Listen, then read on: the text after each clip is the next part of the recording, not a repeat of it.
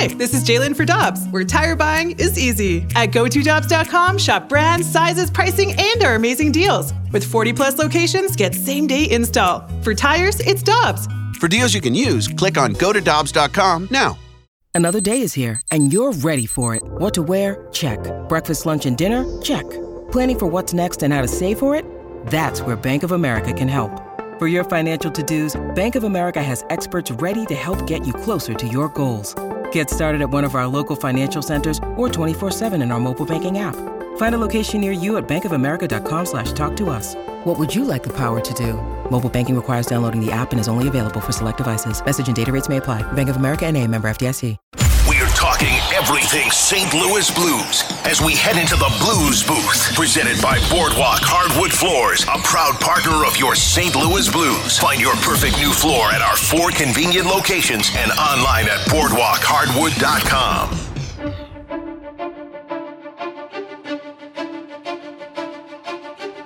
Kerry Davis, Randy Carricker. We head to the Brown and Crouppen Celebrity Line. And Darren Pang, your analyst on Bally Sports for the St. Louis Blues, joins us. Panger, good morning. Good to have you with us. How you doing?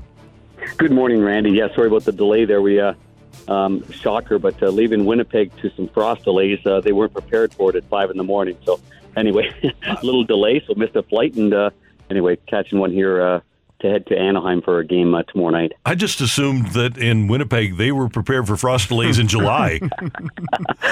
No kidding. I know. Just barely caught them by surprise.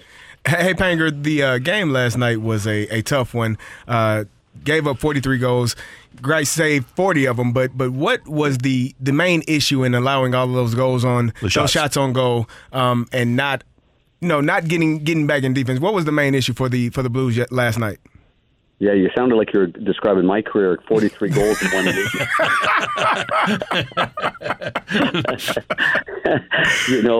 I would say one thing, just actually sloppiness, a lack of attention to detail. All the great things they showed in that game against Edmonton just went by the wayside. I know that if football or any other sport, you work on things, you work on routes, you work on the technical aspect of the game, and you get yourself prepared, and then the game starts, and you end up kind of doing circles, and no stops and starts, and passes were off, and the number one star of the game on either team was Thomas Greiss. You're right about that, Kerry. I mean, that was not just a lot of shots, but it was a lot of really good chances against them.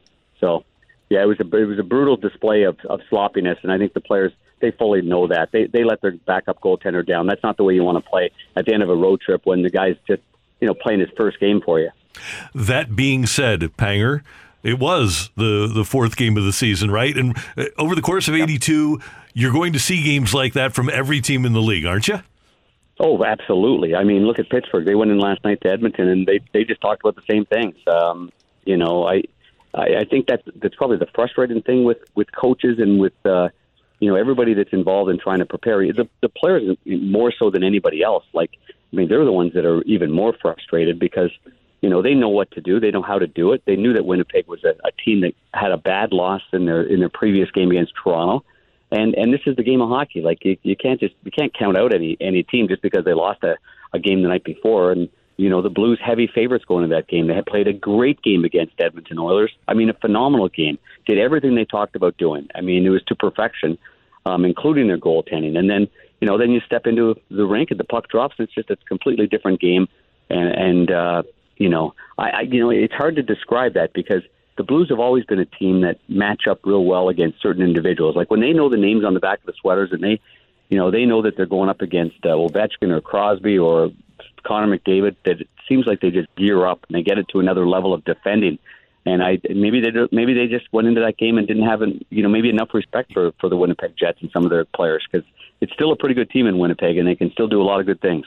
Hey, Panger, there was a goal by Morgan Barron in the third goal in the third period where Kyrou tried to pin him up against the boards and missed him, and Barron went straight to the net and got the goal. But it seemed as though Kyrou was kind of lost in space on that play. Is that? And I know that that's something that they have talked about over and over again, just being engaged at all times. Is that an issue that how frustrating can that issues like that become for teammates and for coaches?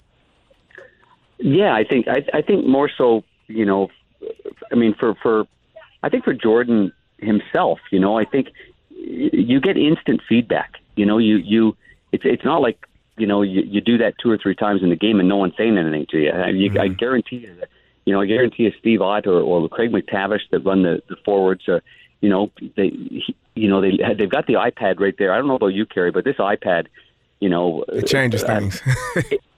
And I'm not sure if it's always for the good. Like you go to the bench and no one seems to get mad. And I'm not specifically saying Jordan, but you go to the bench, when you did something wrong. But right. Half the players now, the young players, they just calmly go over there. They look at the iPad. They go, "Oh yeah, I wasn't very strong on the puck," And I saw that happen. Maybe I don't know, but there was probably 3 or 4 times during the course of the game that the Blues lost battles on the boards that were, that weren't that difficult of a play. Just be strong on the puck and make sure you get it out. And certainly Jordan was guilty of that, and on that particular play as well. Hey, Panger, one thing I'm sure that the iPad does, it takes away what you would expect in the meeting the next day, because I know for us, that meeting following playing poorly was the worst time thinking about that for 24 hours. Oh, my God, we're going to see this play. When you've already seen it, it changes things, but just waiting for that, for your teammates to see it is a fear that I don't think most people know about. You know what's worse, Kerry? When the head coach Craig Berube is the one that puts the video together the next day. That's a look that you don't want to wake up to in the morning. I'll just tell you that. Definitely. I would think that he would probably do that in a game like that, because it's just not the way that it's not the way that he preaches the game being played. It's not the way the Blues are successful playing, and you know what had happened? They ended up seeing it right in front of their eyes. So. But getting back to the whole that whole iPad stuff, it actually, it frustrates me to no end sometimes, because there's a time to go to the bench and just bang your stick and be angry at yourself, and then go out there and fix it, because it's not new to the game of hockey. The small things of winning board battles and being strong on your stick, and that's just the facts of life right there, and that's something that certainly young players like Jordan have to get better on a consistent basis. Panger, one more Blues question, and then one question about your game tomorrow night. First of all, the Blues are going to play back-to-backs, Edmonton tomorrow at Nashville on Thursday. Would you anticipate that we'll see Greiss again, or is there a chance that they would play Binnington back-to-back? It's a very good question. I think based on his performance, and I think if there was a struggle in the game last night in Winnipeg, that maybe there'd be a little hesitation to, get him in back-to-back. But I would think that he just told everybody he's ready to go. It is obviously a division game against Nashville. That's incredibly important, and that's why the Blues have been a great team, because they've dominated the Central Division. So, but in answering your question, I mean, I would suspect that Jordan Binnington goes tomorrow night, and then Thomas Greiss goes in Nashville based on his performance last night. And then you've got the game Tampa Bay at Edmonton tomorrow night, or at Anaheim, rather. Tampa Bay at Anaheim tomorrow on TNT. And Panger, I don't know about you, but I thought for a couple of years that we had seen the best of Steven Stamkos when he dealt with injuries for 2 years, and we didn't see much of him at all. He missed an entire playoff. Now he's tied for the league lead in goals. He's one of the great underrated Renaissance stories in the league. I agree with you on that. Doesn't probably get enough play, because you're right. He came in highly acclaimed and a number 1 overall pick, a 60-goal scorer, and then battled through injuries. And I think this is the evolution of an individual. I think there's been so many great players in our game that have been besieged by injury after injury after injury, but they never give up. And then they become more and more revered, for how they act and what they're like in the room and how their work ethic is. And I think Steven Stamkos is putting himself, on that list of the great players in the game that have had to change a little bit, become ultimate leaders, show the players what it takes to play injured, show the players what it takes to be determined, and now he's coming back and playing some great hockey. So I'm happy for him. He is a hardworking guy, and he's a great person for the game of hockey. He really is. Panger, always good to hear your voice. You're a great person for the game of hockey too, and we always love having you on the show. Thank you, fellas. Have a great day. All right, we'll see you later. Darren Pang, you can see him, of course, on Blues broadcast on Bally Sports tomorrow night, though. He'll be on TNT as Anaheim will host Tampa, and so our own Jamie Rivers will be the analyst for the Blues on Bally Sports.